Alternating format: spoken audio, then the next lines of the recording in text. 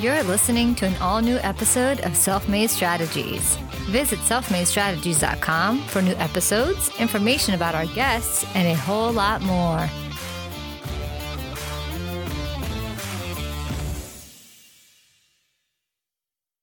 This episode of the Self-Made Strategies podcast is brought to you by CollegeCast. At CollegeCast, we empower student voices by helping college students start their very own 10-episode podcast show.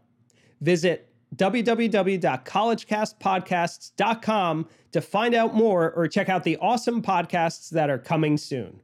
Welcome to episode 138 of the Self-Made Strategies podcast. On this episode, we sat down with Mark Rockwell. Mark works with business owners that are frustrated by their inability to scale up and become more profitable.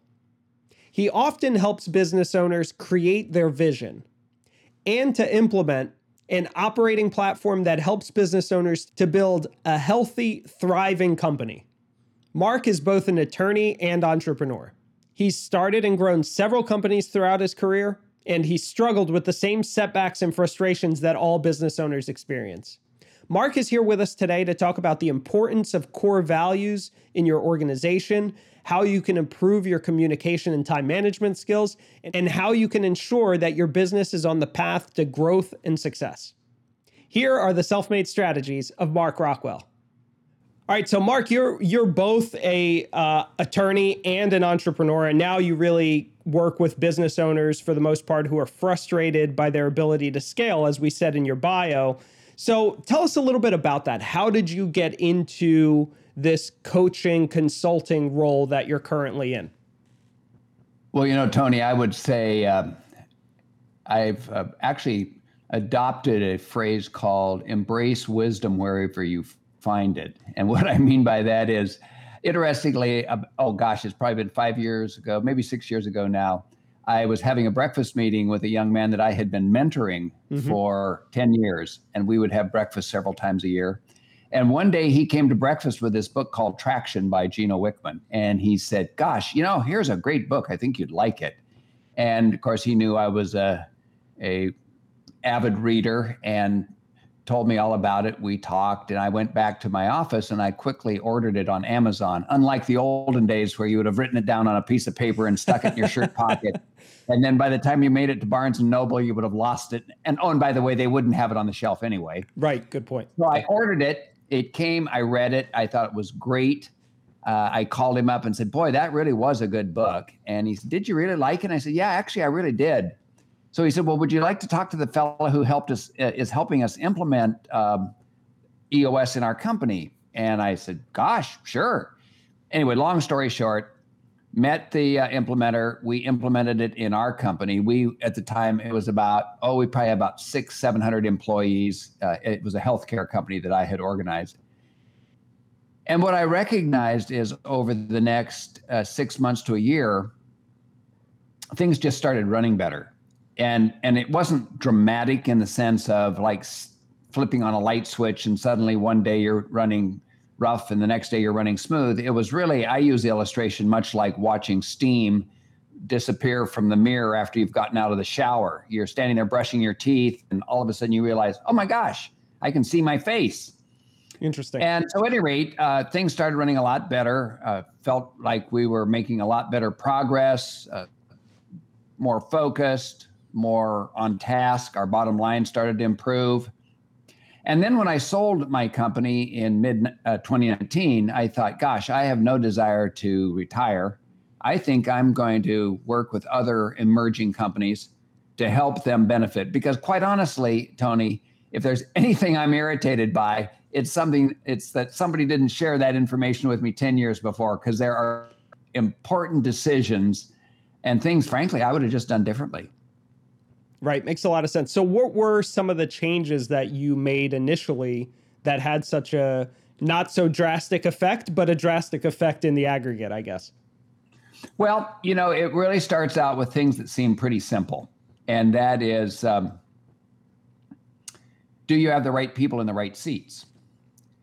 What are your core values and what is your vision? And frankly, I don't like the word core values, particularly not because it's not a good term, but because I don't think it really conveys what we're talking about. I like to say that core values are really core behaviors or core qualities, and that core values should be a verb, not a noun, meaning unless and until you can take them and turn them into action, they're not really worth much to you. So as a company, when you ask about, well, what are some of the things that started to make a difference? Once you identify those top 3 or 4 core behaviors that you find to be fundamental to the success of your company, an example would be here in the Northwest, there's a company called Les Schwab Tire, and it's legendary as far as its service. When you drive into a Les Schwab store, before you can even get out of your car, a young man will come loping across the parking lot, meet you at your car and say, "Oh, well, good morning. What can I do for you today?" That's called hustle. That is a core quality. Well, as you can imagine, Tony, unless you interview and hire for hustle, you're not going to have hustle in the people that you hire. And so once you identify that as being an important behavior, an important quality, and it's one of the top 3 or 4 that you're focused on, then and only then will you continue to build a staff that displays those qualities. And that's one of the lessons I recognized was we were a high service company. We were all about caring. But I don't know that up until that point, we had really identified those behaviors that we wanted to hire for. And that was an example of a fundamental change. Interesting. And, I've asked this question before on the show. So I asked Nick Bayer, who's the CEO of Saxby's, which is a coffee organization. They consider themselves a hospitality company, and they do a lot of student experiential learning programs for college students. They'll actually have some college students come in and run their cafes for them. And I asked Nick how he hires for culture, something along similar lines. I think it was something along the lines of how you hire for your core values, or very similar to what you're talking about. So in your mind, what do you think is the appropriate strategy? How do we distill that out of somebody else when we're sitting across the table? And quite frankly, if I can be frank, I mean, we've all been on job interviews. They're usually not the setting where everyone's showing their cards, let's say, right? 9 times out of 10, people are acting like some other version of themselves that's a lot more prim and proper than maybe they would act like in a less formal setting. So how do we do that? How does somebody who's listening to this go out tomorrow and change their organizational culture by focusing on these values? What can we do to implement that? Well, first of all, it's important to identify, in my opinion, not more than 3 top behaviors or qualities you're looking for.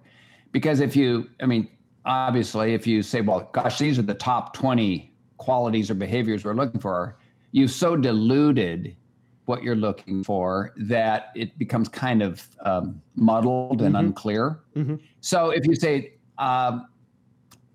these are the 3 things that every employee must have. And let's say it's In-N-Out Burger, or let's say it's a tire business where it's service, it's important. One of those top qualities may be an eternally friendly attitude. I mean, if this person is not consistently, positively friendly, if they don't have hustle, if they don't show up on time for the job and don't seem to have this energy and this electricity, they're probably not a person that belongs on our crew. So to answer your question, Tony, about how do you interview for that, closely, or I should say, understandably, it's going to be more difficult if you're hiring for an entry-level position where you have a lot of people. But if you are hiring for a more senior position, it's a little easier in that you need to get out of the interview environment. An example would be, there's a story that Patrick Lencioni tells in one of his books. Patrick's one of my favorite authors, and he talks about this business person who, every time he would interview someone, he would take them out to lunch. And he would arrange with the waiter ahead of time to mess up the order. because he really wanted to see how this person would react. Was he respectful? Right. Was he rude? Was he unkind? Was he arrogant? Those are things that people, when they're out of what they view to be an interview environment, suddenly their real personality comes out. So I guess in simplest form, one of the best ways to do what you've just asked about is get the person out of the interview environment. Take them to a ball game. Take them on a backpack trip. Do something completely different. Interesting. Where you can see over a period of an hour or two, or even maybe a day or two, if you were on a backpack trip. Do they help? Do they show up? Are they enthusiastic? Or are they kind of a minimalist? They let everybody else pick up after them. So that would be my thought. Interesting. And I like your strategy there, because you're also putting them in a position where you almost have to be yourself one way or the other, right? If you're in a ball game, or you can be a little bit more prim and proper than normal, but you'll still be in a different environment that's going to kind of shake down some of those barriers to truthfulness or to accuracy, I guess, when we're looking for a candidate for our organization. That's excellent. So a lot of times you also have worked with organizations that have been, working for a long period of time and maybe stalled a little bit, right? Or hit a ceiling. So what are some of the pieces of advice, or give us an example maybe of what that looks like, what the telltale signs are that we should be looking for? And what is your advice for implementing sort of a change in your operating system that steers back towards growth and increased profitability? Actually, Tony, every organization will hit the ceiling. It isn't right. It isn't a sign of a bad company. It isn't a sign necessarily of a sick company. It's really, to use a very simple example, when we were kids, we all outgrew our shoes. When we were growing up, we all outgrew our bicycles. So we were constantly growing and needing to shed what we had in the past. And in fact, quite honestly, as a kid, you were pretty proud when you stepped up to the next bicycle. It showed that you had some significant growth. And so to have what I would call a hit the ceiling or a stall out is not a bad sign. It's just an acknowledgement or a recognition of growth. And the sooner we can realize it, identify it, and embrace it, and then say, okay, it's time that we step back and rethink how we're organized, the sooner you can get on with growth. One of the reasons most companies have a fairly early stall out, whether it's in the third or fourth year, is because, quite honestly, they've actually never really organized themselves. And what I mean by that is most entrepreneurs are, in my opinion, above average in intellect, meaning they're pretty bright people. They're certainly highly motivated, and they'll start a business and just go like heck. And if they've got a good product, they're fortunate that they get some sales. They hire another employee, get some more sales, hire another employee. And before you know it, they're up to 8, 10, 12, 15 people. What happens, not surprisingly, is the informal organization of a 2 or 3 person company quickly falls apart. Right. When you have 2 or 3 or even 4 people, you all go to lunch together, you have breakfast together, you're always talking. If the left hand knows what the right hand's doing. And as entrepreneurs and owners, you know every customer, you know every part number, you know every check that's been written, you know every issue, and you're able to deal with it. But once it gets beyond 4 or 5 people, and sometimes even when it's at 4 or 5 people, problems become exponential pretty quickly. And a lot of it is because there is no system, there's no process, it's all informal. And I'm really always quick to say you can't scale until you have consistency. And you won't have consistency until you have some form of process. Without some form of process, and I know that's a term that probably makes most entrepreneurs go, ooh, yuck, systems and processes. Oh, that sounds so corporate. Right. They like the ability to pivot. They like the ability to sort of be able to move quickly when you need to make a decision. Right. Oh yeah. Right. That's why I can hear them say, well, that's why I'm an entrepreneur. I don't want process. Right. I don't want systems. In fact, I had a partner who used to say, oh, we don't want to be cookie cutter.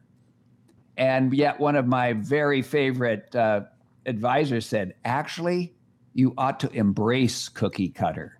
You ought to embrace cookie cutter because, cookie cutter means you're going to get a consistent cookie. And that's really good when you're trying to scale. And you can breathe into the term cookie cutter either positive attributes like consistent, predictable, always the same, or you can breathe into it words like boring, unimaginative, not personalized. Right. But I like the idea of cookie cutter from the standpoint of most businesses, frankly, wing it. And that only works, you can only wing it when you're a very small organization. An illustration I use, which is kind of graphic, is I can envision two young guys going to start a business and they go to a trade show and they come back and they have 10 cards and they throw them in a box. And you walk in and say, hey, where's that Harry's contact information? I shuffle through them real quickly. And of course I find it because there's only 10 cards in the box. Right. 5 years later, though, there's 5,800 cards in the box and they're just in a big pile. And when you walk in and say, hey, where's that Harry's contact information? I rifle through them for about 20 minutes and in red face say, I know it's in here somewhere, but I can't find it. Well, metaphorically speaking, that's kind of the way the business is running. None of the systems, none of the processes, nothing has been ever organized. And so how do you make it work? You just put a lot of energy and a lot of effort into it, and you get very tired. So when you hear people saying, gosh, Tony, I've never worked this hard. We've been in business 5 years now, and I'm working harder now than when we got started, and I'm enjoying it less. That's probably your first tip that they've hit the ceiling. That's a great point. But I have an interesting thing that just popped into my head. Well, hopefully it's interesting to the listeners. We'll find out. But I have an interesting thought that just popped into my head that I want to kind of bounce off of you. I think part of the issue is when we talk about these abstract concepts, and particularly in the West, and I'll say West with air quotes. For those of you who are watching on video, you're seeing me hold up air quotes. For those in the West in particular, I think we're always looking for a singular solution, right? There must be one way to do things. And it's either we ride by the seat of our pants and bootstrap the company and stay really flexible and with the ability to pivot, or at some point you hit a point in the organization where it has to switch. And I think if you really study these things as an observer, often you'll find that it's kind of like I learned to drive a stick very early on in my life, a manual transmission. And when you're learning to drive a manual, it's very jerky and clunky, and you don't really know what you're doing, and you might let the car cut out on you a couple times. But as you learn, you realize that it's the balance. It's the balance of feathering the throttle with the same sort of balancing the point where the clutch begins to engage. And if once you get it down, it becomes almost second nature. You don't even really have to think about it. Your feet, both feet, just kind of go to where they need to be, right? And you kind of pick up this second nature. And I think running a business is often like that. It's sometimes you have to give it a little bit more throttle and a little less clutch and kind of get things going a little faster. And at other times, you got to, get on the clutch and get off the throttle so that you can switch gears or do something else.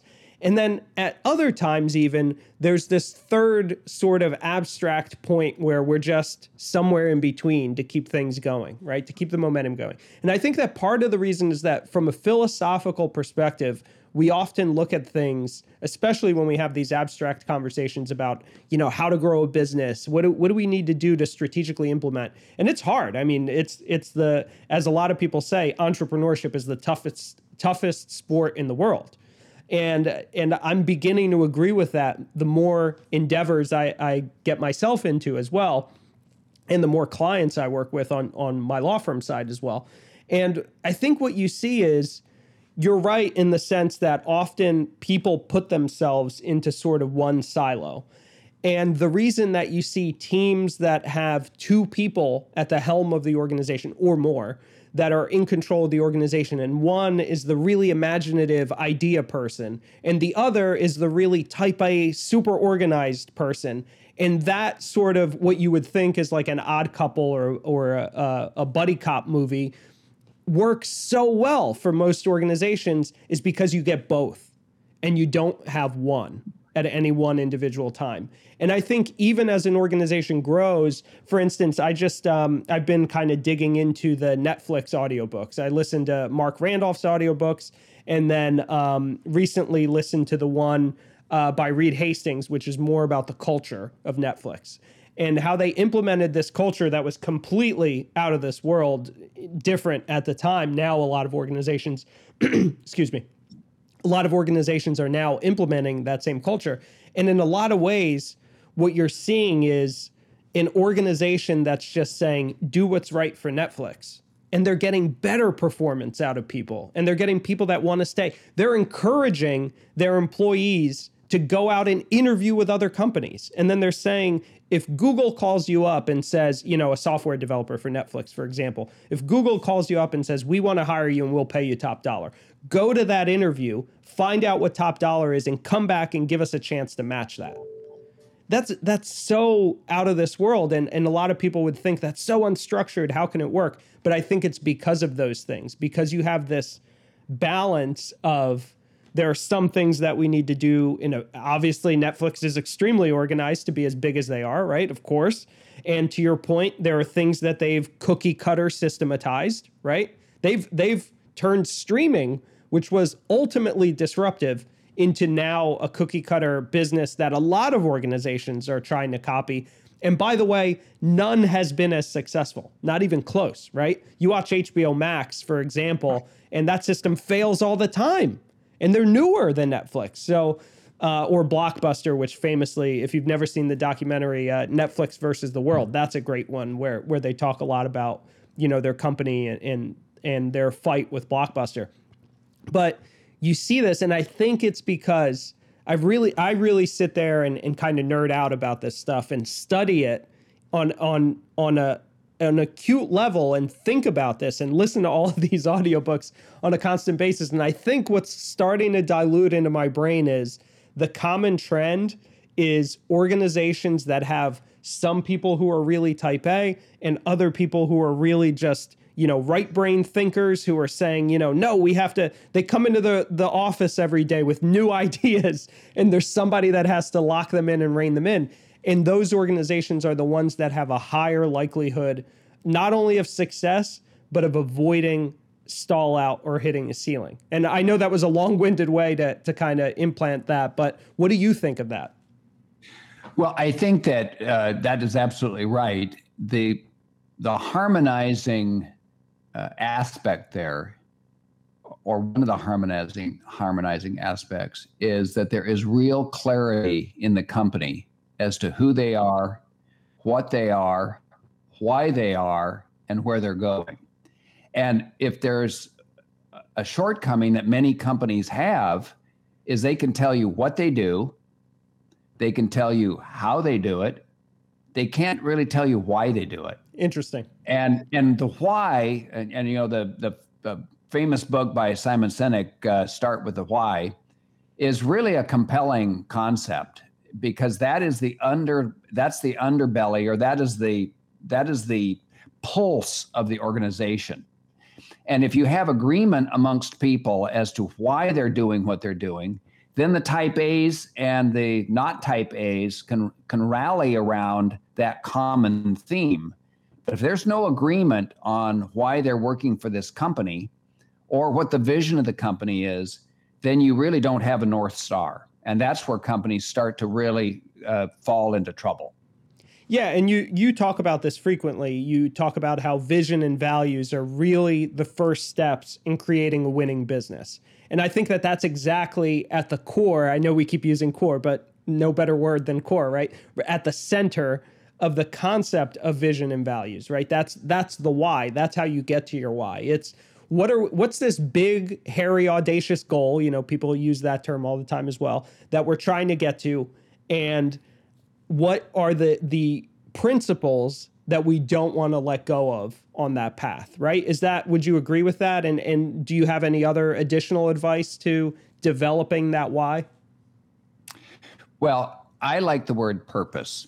And, you can talk about mission and vision. And frankly, I don't know that I'm smart enough to differentiate between those. I get myself confused. Well, sure. Is this mission? What is it? But I can tell you what purpose means. And so in the last company I started, which was a healthcare company, we really agonized over that for a period of time. We first wrote our business plan and we had a pretty pro forma sounding statement that, was not memorable, certainly wasn't something you'd memorize and something you would remember. And I recognized after reading Simon's book, Start with the Why, that we really needed to know what our why was. We really needed to know what our why was.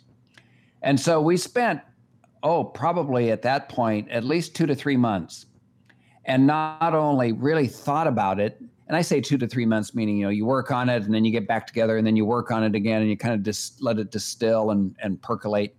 And what we came up with, at the time, it was a healthcare organization that I'd started that provided 24/7 care for people suffering from Alzheimer's. And so we came up with the statement of to protect, engage, and love people living with memory loss. And it was based upon a hypothetical story of a daughter or a son showing up at one of our communities. And I'll make this story short, saying, Dad's not safe. He's wandering. He needs to be in a safe place. So that's where the protect came from. And the next stage in the story is, I know he's not 30, but I don't want him just sitting in a lazy boy. I want him to be involved. I want his life to be as full as possible given his limitations. So that was the word engage. First of all, thought in terms of being active. Well, the word active didn't seem to be sufficient because that just kind of means physically being moving around and all. Whereas engage meant emotional engagement, mental engagement, physical engagement, bidirectional between staff, family, and so forth. And then the last part of the story is, as this imaginary story comes to an end, is the person who is talking to us says, as they turn to leave, and I know this is a lot to ask, but could you just love him? And so we thought, boy, that really is why we're in business. We're here to protect, engage, and love. And that became our why. And as you can see, it's been several years since I've been in that business. I still remember that because it's something that was memorable. It was motivational, and it really was the essence of what we were all about. So to me at least, believe that there's a lot of power in starting with your why. It doesn't mean that that's the end all be all, but that's a great place to start.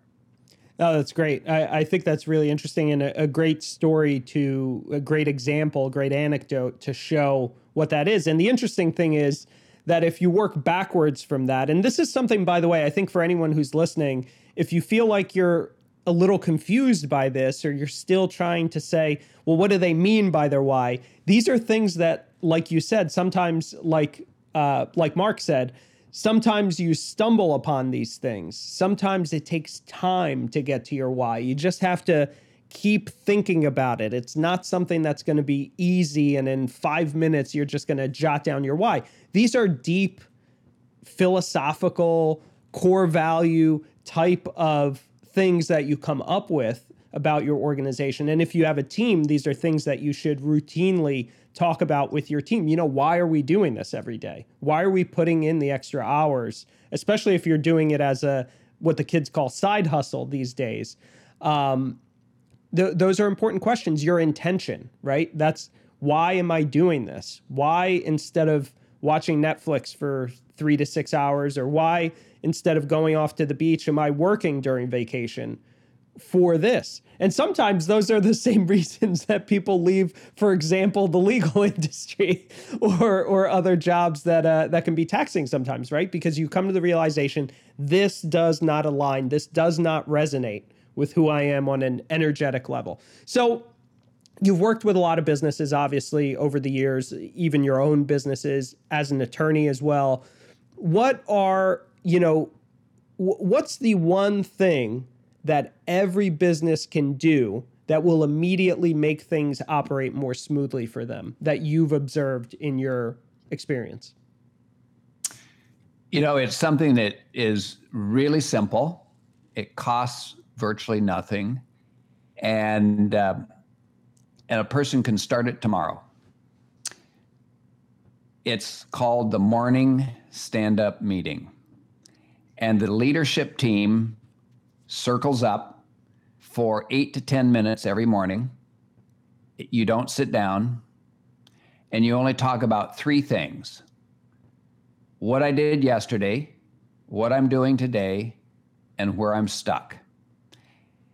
And the purpose of that is so that the leadership team, 4 or 5 people, understand that there's communication, among other things. They understand what other team members are working on. It really facilitates communication. And among other things, as an example, if I said at 3:00 this afternoon, oh gosh, I really need to talk to Tony. Well, I'm not going to go over and disturb him. I'm going to see him tomorrow morning anyway at our stand-up meeting. So number one, I don't interrupt myself. I don't interrupt you because I know I'm going to see you tomorrow morning. So it facilitates that. And I'll tell you another benefit of the meeting. Not only does it functionally bring the leadership team together, because now they feel as though there really is this rhythm. But I had a meeting yesterday with a law firm I work with, and they were commenting themselves, just as an aside. They said, it's really interesting. When we have this morning stand-up meeting, and by the way, I would advise anyone that does it, pick a fun name. Like, for instance, if you're a law firm, maybe you call it the morning brief. You don't start at 8:00. You start at 7:57, so that it's a very distinct time. You don't forget when it is. It only lasts 14 minutes. But what they were saying is, what we have found is not only does everybody now really punctually show up every morning, because we know we have that stand up, other people in the office see that we have this rhythm, we have this cadence. And it's a young firm that is trying to become more disciplined, more organized. And they were effusive about the benefits that they're seeing in just a matter of a couple of months, personally and organizationally, by implementing that one very simple, no-cost technique. Very interesting. And you mentioned communication in there, and I think that's interesting because it does kind of open the door to get people talking. But in that setting, it can cause some apprehension for those who maybe are having a tougher time of it. So what do you think are really the essentials to open up communication within an organization and make sure that you have great communication, and that when people are coming to that morning meeting, they're not feeling apprehension, they're feeling a freedom to speak with their peers? Communication in itself is not only is a fundamental skill or a fundamental quality, it can be rather complicated in that we tend to talk in acronyms. We tend to make assumptions about our message that the other person understands what we're saying. And as a broadcaster, if you're the person broadcasting, initiating the mission or the message, it is the person who is speaking or writing the email that has the obligation to recognize whether or not the recipient understands the message. I think we oftentimes feel like, well, I'll just throw it out there and they can kind of rifle through the message and figure it out. That is a number one violation of good communication. We, as the broadcaster of a message, a sender of a message, own it. And it's our responsibility to make certain that the recipient understands it. And I believe in our modern society, myself included, we get pretty sloppy about that. We tend to say a lot of things, do a lot of things, send a lot of messages that are incomplete, kind of lazy actually, and expect that the recipient is going to figure it out. Well, if they have a problem with it, they'll call me. No, that's really not good communication. So if I were to, I don't know that I've answered your question, Tony, but going into the morning meeting, it's not an in-depth communication. I mean, it's not something where you're drilling deeply because you're only there for 7 or 8 minutes. But that is why you keep it very limited to what you did yesterday, so people know what you're working on, what you're doing today, and where you're stuck. And out of that will come that will precipitate other, what I'd call sidebar conversations afterward. But if I were to give any advice about how to make those meetings successful, it would be keep them short and keep them simple. Because otherwise you're going to go down a lot of rabbit holes and people are going to feel like it's no longer an 8 to 10 minute meeting. It's really a waste of my time because we're getting into so much other stuff. And that's not the purpose of it. The purpose of it is to have a reset every morning to create a team spirit, a sense of connection, and a sense of communication. No, that's a great point. And I think that's a lot of times why people look at corporate meetings with such disdain is because of the fact that a lot of times a lot of time is wasted. You know, you set a meeting for an hour to meet with your team. The first 15 minutes, everybody's air quotes catch-up talk. It's disorganized. Maybe you didn't even send an agenda, which I've been guilty of. We've all been guilty of each of these peccadillos, if you will. But what do you think is the secret to effective time management? And I know you were a lawyer, so you have to have good time management skills to be a good attorney. And then entrepreneur, additionally, just kind of piling on and building up your time management skills. So what do you consider the secret, or at least what was the secret for you to maintain effective time management? In a word, you have to be very intentional. And unless you're very intentional about your time blocking and about your scheduling and about your own personal discipline of controlling your emails and your phone, you will not have time management. And so there are 2 or 3 things. There's any number of techniques a person can and should use. But number one is you need to not be looking at your email constantly. So I always advocate or encourage each of my clients to set up a schedule where they don't look at their email until noon. They use those early hours of the day when they're high productivity to simply get into the tasks, prioritize the top 3 items that you must get done that day, and differentiate those from miscellaneous tasks. Don't merge all of your items from picking up your laundry and dropping off some shoes at the shoe repair in the same list as get the Johnson brief out by 9 o'clock this morning. So you start out by, first of all, I believe either at the end of the prior day or first thing that morning, taking 15 to 20 minutes and in a very deliberate way organizing your day. Don't just let it happen. Evaluate the most important items that you absolutely positively must get done and write them down 1, 2, and 3. Put your miscellaneous tasks on a separate list and you get to those when you can get to them. Number 3, don't check your email till noon. Number 4, have someone, if possible, who assists you field as many of your emails as possible and have them respond, and only leave those emails for you that you absolutely must respond to. Perhaps the biggest intrusion in an office are colleagues.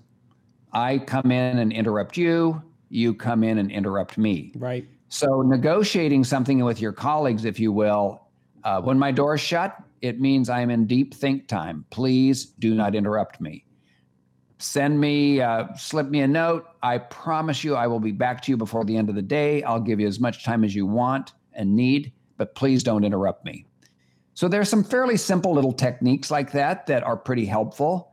It certainly doesn't mean that life becomes suddenly easy, but it does mean that you will have much greater control over your time. Awesome. Well, Mark, thank you so much. This was a very informative episode. Really appreciate your time. Where can people find you if they want more information?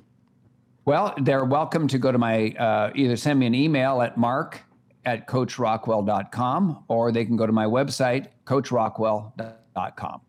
Great. Mark, thank you very much again. This was a great conversation. Really appreciate it. And thank you, Tony. I enjoyed it. Have a great day.